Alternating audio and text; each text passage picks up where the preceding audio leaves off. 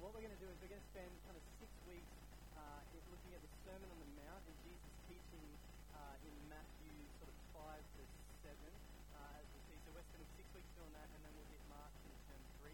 So that's what we're doing. We're going to look at this new kingdom, who makes up the kingdom, and why we want to be a part of that. We're going to get into this passage now, but before we do, God, we praise you and thank you that you are the God who speaks to us. And we thank you that you offer us something greater than what we see and what we find in this world. We pray this morning, Lord, that you might tune our hearts into your words, and that we would be transformed and changed, and that as we leave this morning, we would be different people than as we came. And so, God, we ask this for your glory and for our good. We pray this in Jesus' name. Amen. One of the big questions going around at this time of the year is the question of who's in, right? And it comes around this time of year every single year, and it's a question we ask about state of origin, right? Who's in is the question we all want to know. And so we'll hold that off for a second, Paul. I mean, it should be obvious if you go back a slide. It should be obvious, right, who's in. It's called the state of origin. So technically, where you originated from, that's who you should go for. If you're born in Queensland, you go for Queensland.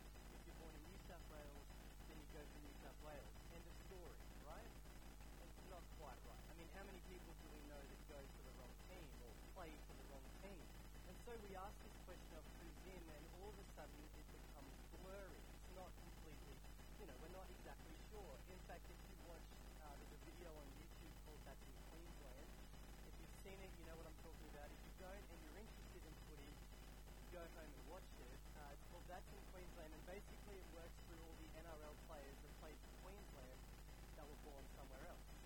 So you've got like Fiji and Christchurch and Auckland, even Sydney, and the big question is where are those places? Well, that's in Queensland, right? That's the whole kind of joke of the video. Anyway, so all of a sudden the line becomes blurry of who's in, of what team you have to go for or play for.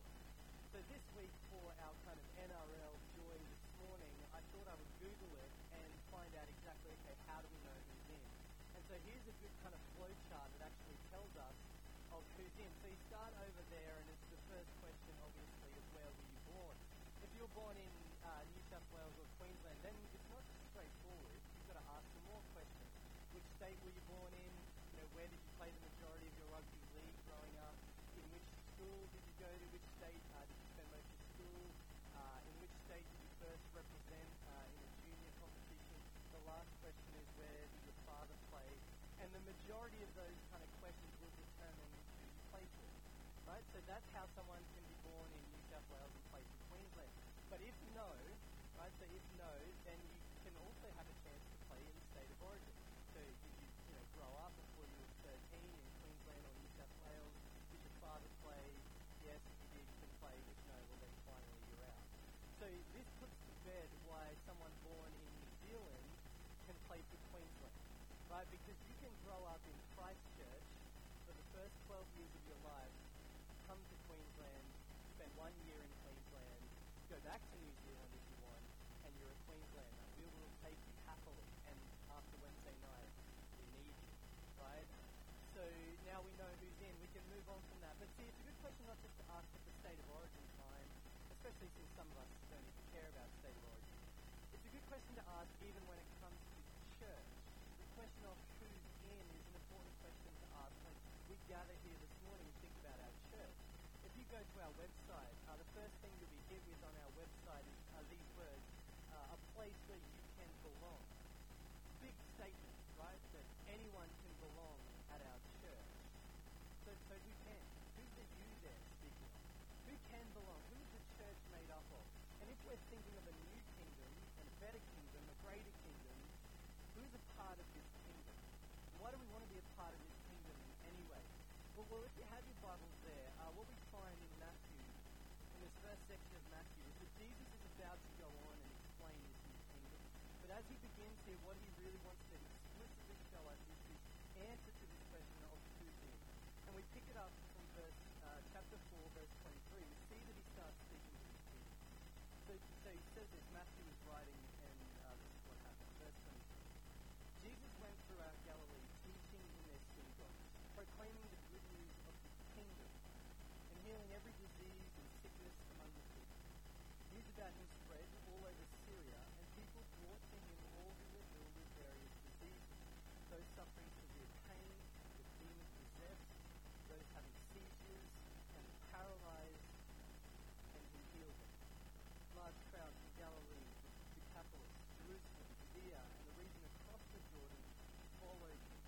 Now when Jesus saw the crowds, he went up on a mountainside and sat down. His disciples came to him, and he began to teach them. Who's in? Who makes up this new kingdom? Who's a part of it? Well, we start to get a hint here of who's kind of in. Now, up to this point in Matthew, Jesus hasn't really done that much, right? He got born, he got tempted, he called some disciples, here he is. Right? Hasn't done that much, but what we see throughout Matthew already is that Matthew wants us to know that Jesus is the guy the Old Testament spoke about. Right? He goes at length to show us that in Jesus, just in Jesus' birth alone, we see Jesus is the dude the Old Testament spoke about. Now, if you were a Jew expecting this guy to come that would save you, you're expecting this. You're expecting that Jesus would come and save the Jews, and he would do that now by saving you from the Romans. And so if Jesus is going to do that, the question is then, so who's Jesus going to hang out with, right? You're obviously thinking Jewish people. Maybe he's hanging out in the synagogues all day. Maybe his best friends are Jews. Maybe he's hanging out with the teachers of the law. But what we actually see is that Jesus starts to get a following, and as people start to look into Jesus, it's not just the Jews. So already there's question marks about who's in this new kingdom. And we see that there. I mean, he's healing people that are paralyzed their whole life. People who have been completely dependent on other people their whole life. You've got people who are sick there, who are unclean, who have been ill their whole lives. And then at the same time, you've got people following him who are religious, who have done the right things and the good things. And so the crowd following Jesus is this kind of mixed group of people. You've got people who are young and people who are old, people who are sick and are now healthy, and people who have never been sick. People who are broken and alone, people who are and don't know that. And so the people that are following Jesus are this mixed kind of crowd. Now it's interesting too that up until this point, Matthew wants to make another point to us. See, he wrote first and foremost to Jewish people, right? Which means that it helps us understand what's going on if we can understand some Jewish context. And in the Old Testament, Moses was a big deal, right? I mean, we might know that now. He was a big deal, one of the big players in the Old Testament. And the reason why is because when God was establishing his people, Moses went up to a mountain, came back down, and gave them the new law that would establish God's people. Here, Matthew, interestingly enough, makes us want to see that Jesus is actually the new Moses. And not in a weird way, but just simply in the way that here God is redefining who's king. God is redefining who's a part of God's kingdom, because as Moses went up to a mountain, so Jesus is on a mountain teaching a redefinition of the law that will define God's people. Right? This is what Matthew is doing for us, setting up for us that Jesus is a big deal. So who's in? Right? Still our question remains. So who gets to be in on this kingdom? As Jesus looks around at the crowd, who is he going to pick to be on his team, to be in his kingdom? If you were Jesus, who would you pick? If we were Jesus sitting there and we were creating a new kingdom, a new people, a new team even, if you want to use that language, who's going to be on your team? I mean, think about it right now in your life. Who are you getting? I think if it's up to us, in our natural tendencies, what we're doing is just naturally picking the best people first and the worst last. That's just the way we work in this world, right? It's just the way we work. We pick the best first and the worst last. We start seeing this first when we go to school, right? If you can remember that far ago, or maybe it wasn't that far, but at school when you, the bell goes, you've got to go out to lunch and you have to play soccer and you need to pick two teams, right? None of this one, give each other an alternate number, and that's how we're going to pick a team. 1, 2, 1, 0, right? 1, 2. No, we're not doing that. Everyone on the fence, right? And one by one, we pick the best first and the worst last. Right? Now, this moment in schooling was the moment that I needed, right? Because I wasn't the smartest kid in our class. I wasn't the teacher's pet. Teachers didn't love me. moments where I just didn't really perform that well in the classroom. In fact, I remember one of the only memories I have from my school life was when I finally did this nice colouring in thing. In grade 7, right? I mean, it took me 6 years to figure out how to colour in. And I finally did this nice colouring in thing, and my teacher looked at me and said, "You've got someone else to do that." There may or may not have been some tears in that moment. Anyway, so when we went out to lunch, I needed that, right? I needed that moment where we went on the fence. And so what I would do is I'd slip the guy picking the team a $5 note and say, "Pick me first." Worked every time, right? And so I built myself up from these lunches. Now, look, I know that some of us have been scarred from those moments where we've been picked last our whole lives. All you needed to do was just barter with them, right? If you get a good topper in your lunch, just offer that to the person picking the team. I don't know if that would have worked. I mean, there's a level, right, where if you're that bad, you still won't get picked first. But this happens, right, in school. When we're picking teams, you pick the best first and the worst last. This keeps happening, though, in our world, right? We all know that the best person in a workplace gets the job, the worst doesn't. That's just the way things work. The best person gets the job, the worst doesn't. The best person keeps their job, the worst doesn't. This is how our world works, right? And if we want to use the kingdom language, this is how the kingdom of the world works. We pick the best first and the worst last. So if we were Jesus there, sitting there, making up our new kingdom, who are we going to pick, right? We're picking the best, the smartest, the funniest, the richest. That's who we're going to. We're picking the healthy and the young, those who can help us physically in our kingdom. But who's Jesus? Who's Jesus going to go to? Is his kingdom like our kingdom? The kingdom of God like the kingdom of this world? Well, what does Jesus say?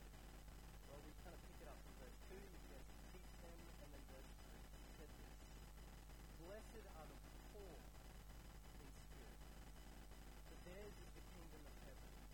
Blessed are those who mourn, for they will be comforted. Blessed are the meek, for they will inherit the earth. Blessed are those who hunger and thirst for righteousness, for they will be filled. Blessed are the merciful, for they will be shown mercy. Blessed are the pure in heart, for they will see God. Blessed are the peacemakers, for they will be called children of God. Blessed are those who are persecuted because of righteousness, for theirs is the kingdom of heaven. Blessed are you when people insult you and persecute you and falsely say all kinds of evil against you because of me. Rejoice and be glad, because great is your reward in heaven. For in the same way they persecuted the prophets who were before you." Now, before we really look at who Jesus is speaking about again, there's kind of 3 things we've got to see here first and foremost. The first thing we've got to recognize is what this word blessed means, or blessed means. We use this word all the time, right? We love it. If someone sneezes, you say, "Bless you." Who knows why, but we do it. That's what you do. We say, "Bless you." When we eat food, we say, "God, we pray that you bless this food to our bodies." We're not really sure what it means, but we pray it anyway. If we're leaving somewhere, we'll say, "God bless." And ultimately, I think probably the biggest way that we understand this word is when we have something, when we've got something good, and we say, "Okay, so we're blessed." Right? And that's really the kind of way that we understand blessing in the kind of the biggest sense, is when we have stuff in this world, we are blessed. Right? When we have stuff in kind of this kingdom, we're blessed. So you get a nice house that you own, you're blessed.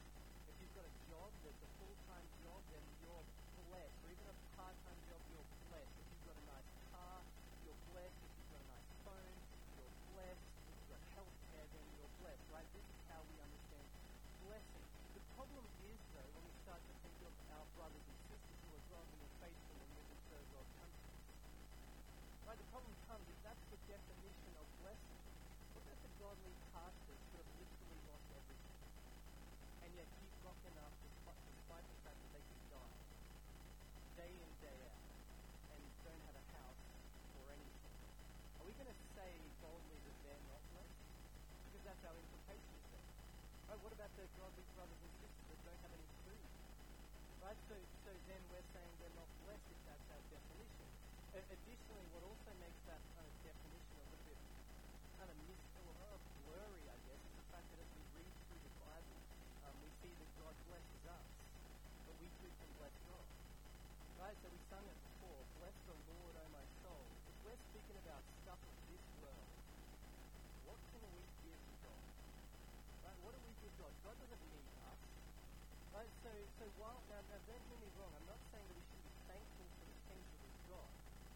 think we should be thankful for the good things that we've got, but maybe we need to rethink our definition of blessing. Because it doesn't really work for the third world brothers and sisters, and it doesn't really work for how the Bible uses the word anyway. So as we rethink this definition, a guy called D.A. Carson, who's a really smart guy, much smarter than me, he probably did well at school, he says, when speaking about this word blessing, he says actually the word, rather than meaning kind of material stuff, the stuff of this kingdom, a better understanding of the word is kind of approval. Approval. So when we're speaking of blessing from God, we're actually speaking kind of approval from God. And the gifts that flow from that approval are not in this kingdom, but in the kingdom of God. Right? And so when we sing then, bless the Lord, O my soul, we're kind of aligning ourselves to God. We're saying, okay, I want to approve God, and my heart to align with his heart. And this word, this kind of use of blessing, this makes sense then of how the Bible uses it and how this passage uses it. So that's the first way first thing we've got to understand. The second thing we've got to understand in this passage is that the blessings here are not speaking about 9 different types of people. That's what it sounds like. But actually it's speaking about one type of person, the person who is approved. Right? That's who we're speaking of. Not 9 different types of people, but one. And the third thing to realize here is that every person that Jesus is speaking about is different to what we would expect. Everything that Jesus says about the characteristics of those on the inside are different to what we would expect. And you can see it just in the language he uses. Blessed are the poor, right? Blessed are the poor, blessed are those who mourn, blessed are the meek, blessed are the peacemakers. Right? This is characteristics of those on the in. Blessed are those who are persecuted. Right? So Jesus is saying that these are the characteristics of people who are on the in. It's different to what we would expect. Right? It's different to our kingdom, isn't it? And we would pick the best people, we pick the rich, the joyful, the happy, we would pick those who haven't been persecuted and don't get persecuted. But Jesus is flipping this. He has an upside down kingdom, and what he's showing us is that the kingdom of God is different to the kingdom of the world. So again, our question still remains, who's in? Right? Who's in on this? Who specifically is Jesus speaking about here? Well, this first blessing really kind of gives it away, actually. The first 4 we'll see stick together. They speak about our heart. The second one's us that speak about our hands. And it's the first one that kind of gives the rest of it away. Blessed are the poor in spirit, for theirs is the kingdom of God. Accepted are the poor in spirit, for theirs is the kingdom of God. Now look, I've never been poor, right? I can gratefully say that I haven't experienced true poverty. I mean, there was a time in my life where I lived at a home on not much and had to buy the cold 90-cent 2-minute noodles. That was my dinner. But we all know that's not poverty, right? I mean, that's not even close to poverty. Even if I lost everything, I still have my parents which help me out. And so I've never experienced that. And my guess is that this morning most of us actually haven't experienced this kind of poverty. Maybe you have. But regardless of that, Jesus isn't actually speaking about those who don't have any money, those who are actually poor. As sometimes some people suggest that to be accepted you have to be people who are poor. He's not talking about that. He's talking about the poor in spirit. Right? The poor in spirit. And the idea that he's getting at here is spiritually poor. In fact, it's spiritually bankrupt. And so Jesus is saying that those who are accepted are those who realize that before God I have nothing. Right? There is no credit that I can offer God. There's no money. There's no spiritual coin that I can offer God and say, you owe me. He's saying, blessed, accepted are those who realize that spiritually we have nothing. Now, this is a big claim, right? It's a massive claim. It's a massive claim for the Jews that were sitting there. That are thinking, are you serious? Like, we've grown up our whole life praying and doing the right thing, and you're saying before God I have nothing? It's a big claim, right? It's a big claim to the teachers of the law that spent their life pouring themselves out so that people would obey God and do what God has called them to. And Jesus is saying to those people, you have nothing before God.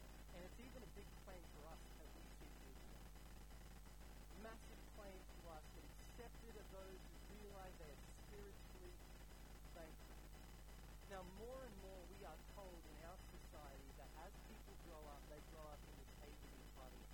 If you hear social commentators talk about that, they'll say that, this new generation of people coming through live in this age of entitlement, and I fall in that, where we kind of think that the world, we are the right stuff in this world. Right? You've heard about the age of entitlement. This is what it is. So I have a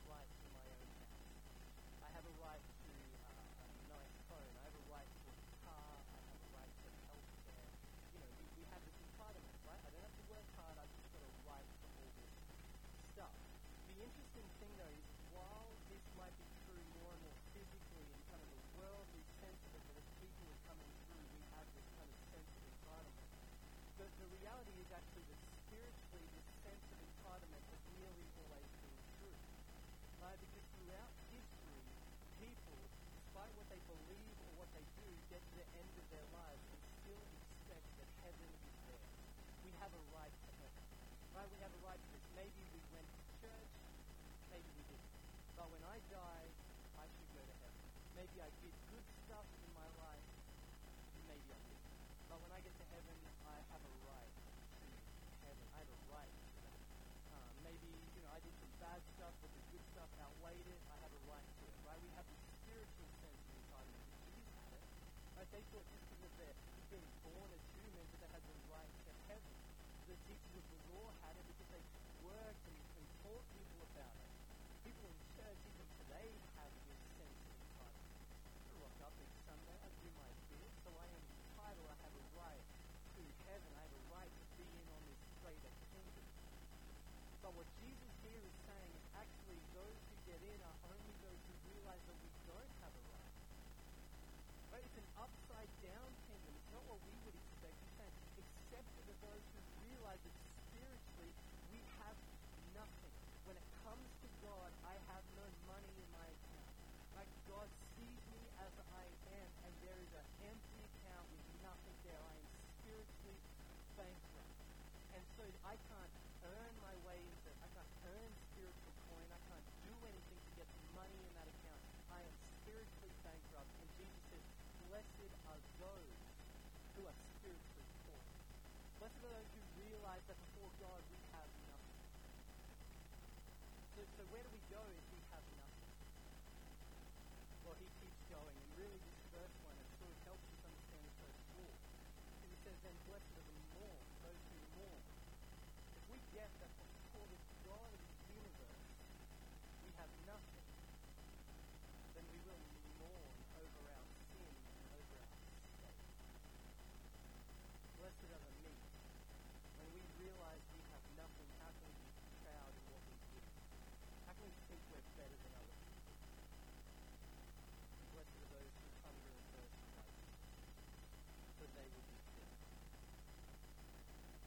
Now we all know that the language of hunger and thirst, we get that in our lives, right? Our bodies give us the signal that we are missing something.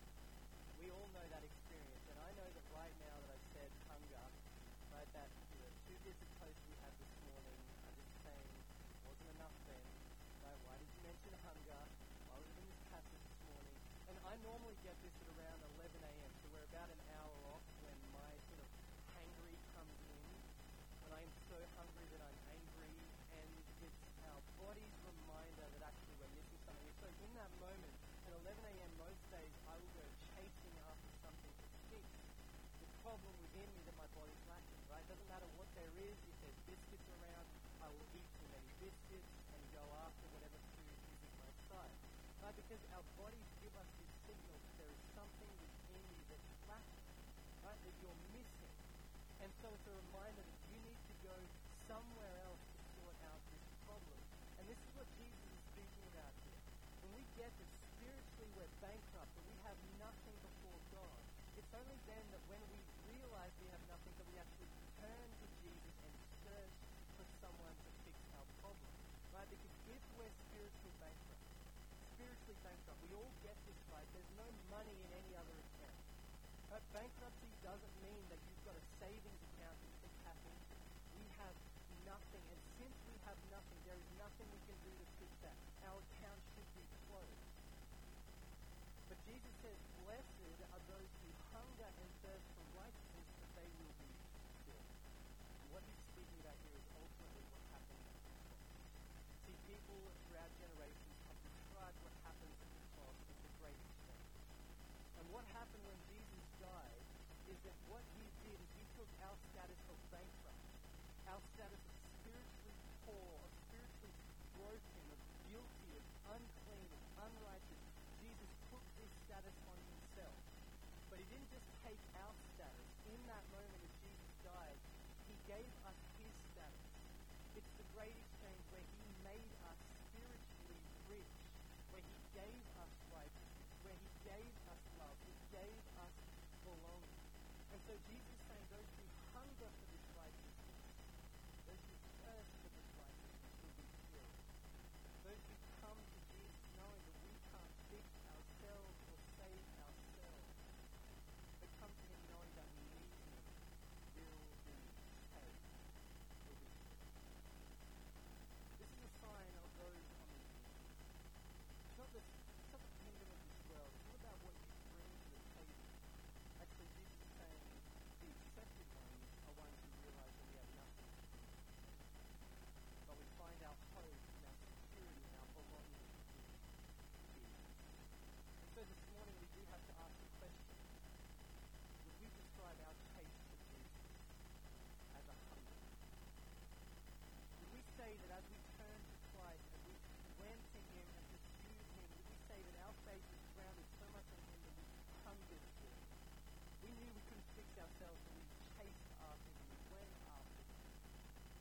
that's the word Jesus uses to describe those on the inn.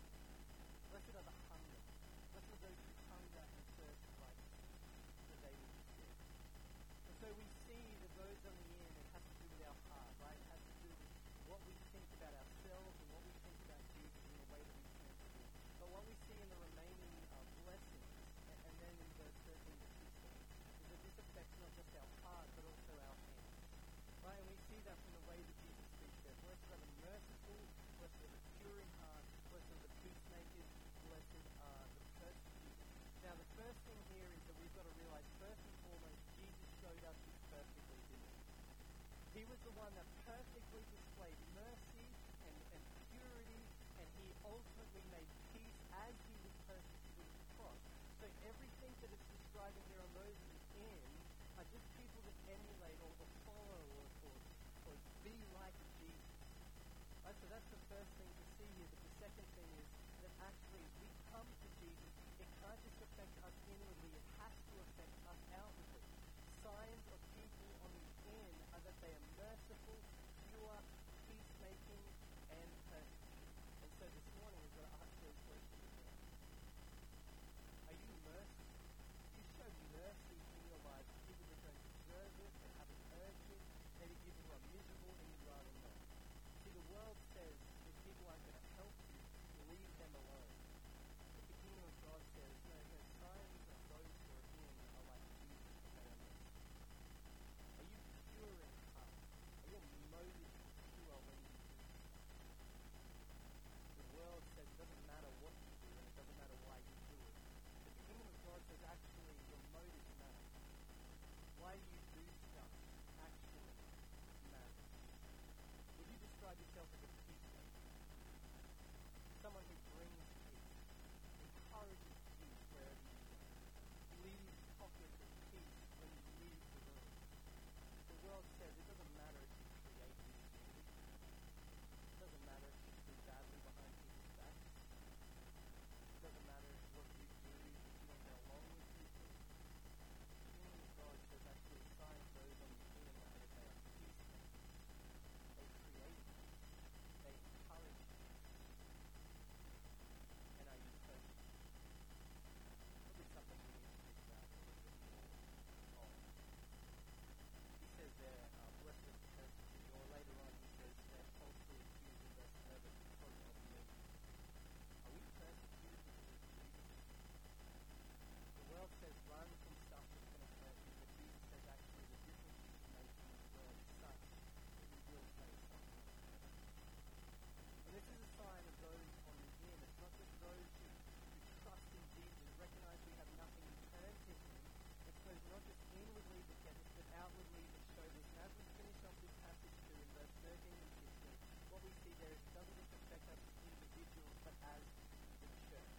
And to do this, Jesus uses two ways to describe it. He says we are salt, and he says that we are light. And basically here what Jesus is saying is that we need to be both good and different. Now, Aldi at the moment have this slogan. You've seen these ads going around. They're pretty great ads, actually. Like, I don't normally encourage you to go and YouTube ads, but this one's pretty good. And one of the ads is this kind of 20-year-old dad or maybe 30-year-old dad with his son looking in the tomato sauce, the pasta sauce aisle. And the aisle's so long that as he goes along the aisle, every time it spans back to him, he's gone up a generation, right? He's aged a generation, so he goes from 30 to 50 to kind of 80. And at the end of it, you've got this 80-year-old looking at tomato sauce, and the kid comes running back, who's now 40 in kids' clothes, and says, Dad, where have you been? Right? It's a good ad. And Aldi are geniuses because they're saying, don't go to shops where they have lots of range. Aldi pick only the best. Right? That is very smart marketing. We only need one tomato sauce on our aisle, and it's the best. But the thing at the end of the Aldi ad is what really gets me. And if you've seen it, you know what it is. We'll have it on the screen if it's not there already. There it is. It finishes with Aldi, good, different. Good, different. Now, if you've been to Aldi, you know Aldi is good and different, right? At first, the difference was weird, right? We all knew that as we went to Aldi and picked up, instead of Smith's chips, it was kind of Smock's chops, We knew it was different and weird, but we still went with it anyway, and over time we realized that it wasn't just different, it was good. Now essentially that's what Jesus is saying the church should be in our society, in our world, is both good and different. Not just one or the other, but both good and different. And to talk about this, he says you're both salt and light. Now salt back in the day was kind of preservative. You put it on meat to make it last longer. I'm guessing it's kind of like a fridge today, right? That was their, the ancient fridge. It's just some salt. But whatever it is, whatever Jesus is saying here, he's basically saying if it's not good anymore, you throw it out. Right? So he's saying the church should be good. And then he says the church should be different. And so he's speaking of a city on a hill that's lit up, a town on a hill. And we all know that in darkness, light is good. Right? If you've ever been in that situation, we know that light is good in darkness. But it's also different, isn't it? And this is what Jesus is saying of the church, is that we should be both good and different. We should be both good and different as a church in our society. Which means that we're not going to go up to the hills, right, and build this church building up in the hills where we only meet together and in our own community and have nothing to do with the world. But we're also not going to be so in the world that there's no difference in us. Right? No, we're both good and different. We're both good and different. Right? And so we are this way because our message is both good and different. Isn't it? Like the kingdom of God, the message that Jesus has is different to the one that we get anywhere else. That belonging and security and love isn't earned, but it's found in Jesus. And so the church is supposed to reflect this. And so in our world as we go, we are both good and different. See, we're not just different. And if we are just different, what ends up happening is we just disagree with people and we deal without the love and the mercy and the empathy that Jesus would have shown. And what happens in that space when we are just different is we look like idiots and our message looks bad. And we've all seen people that are just different in our world, saying that they're Christians without the love that Jesus had himself. But we're not just good either.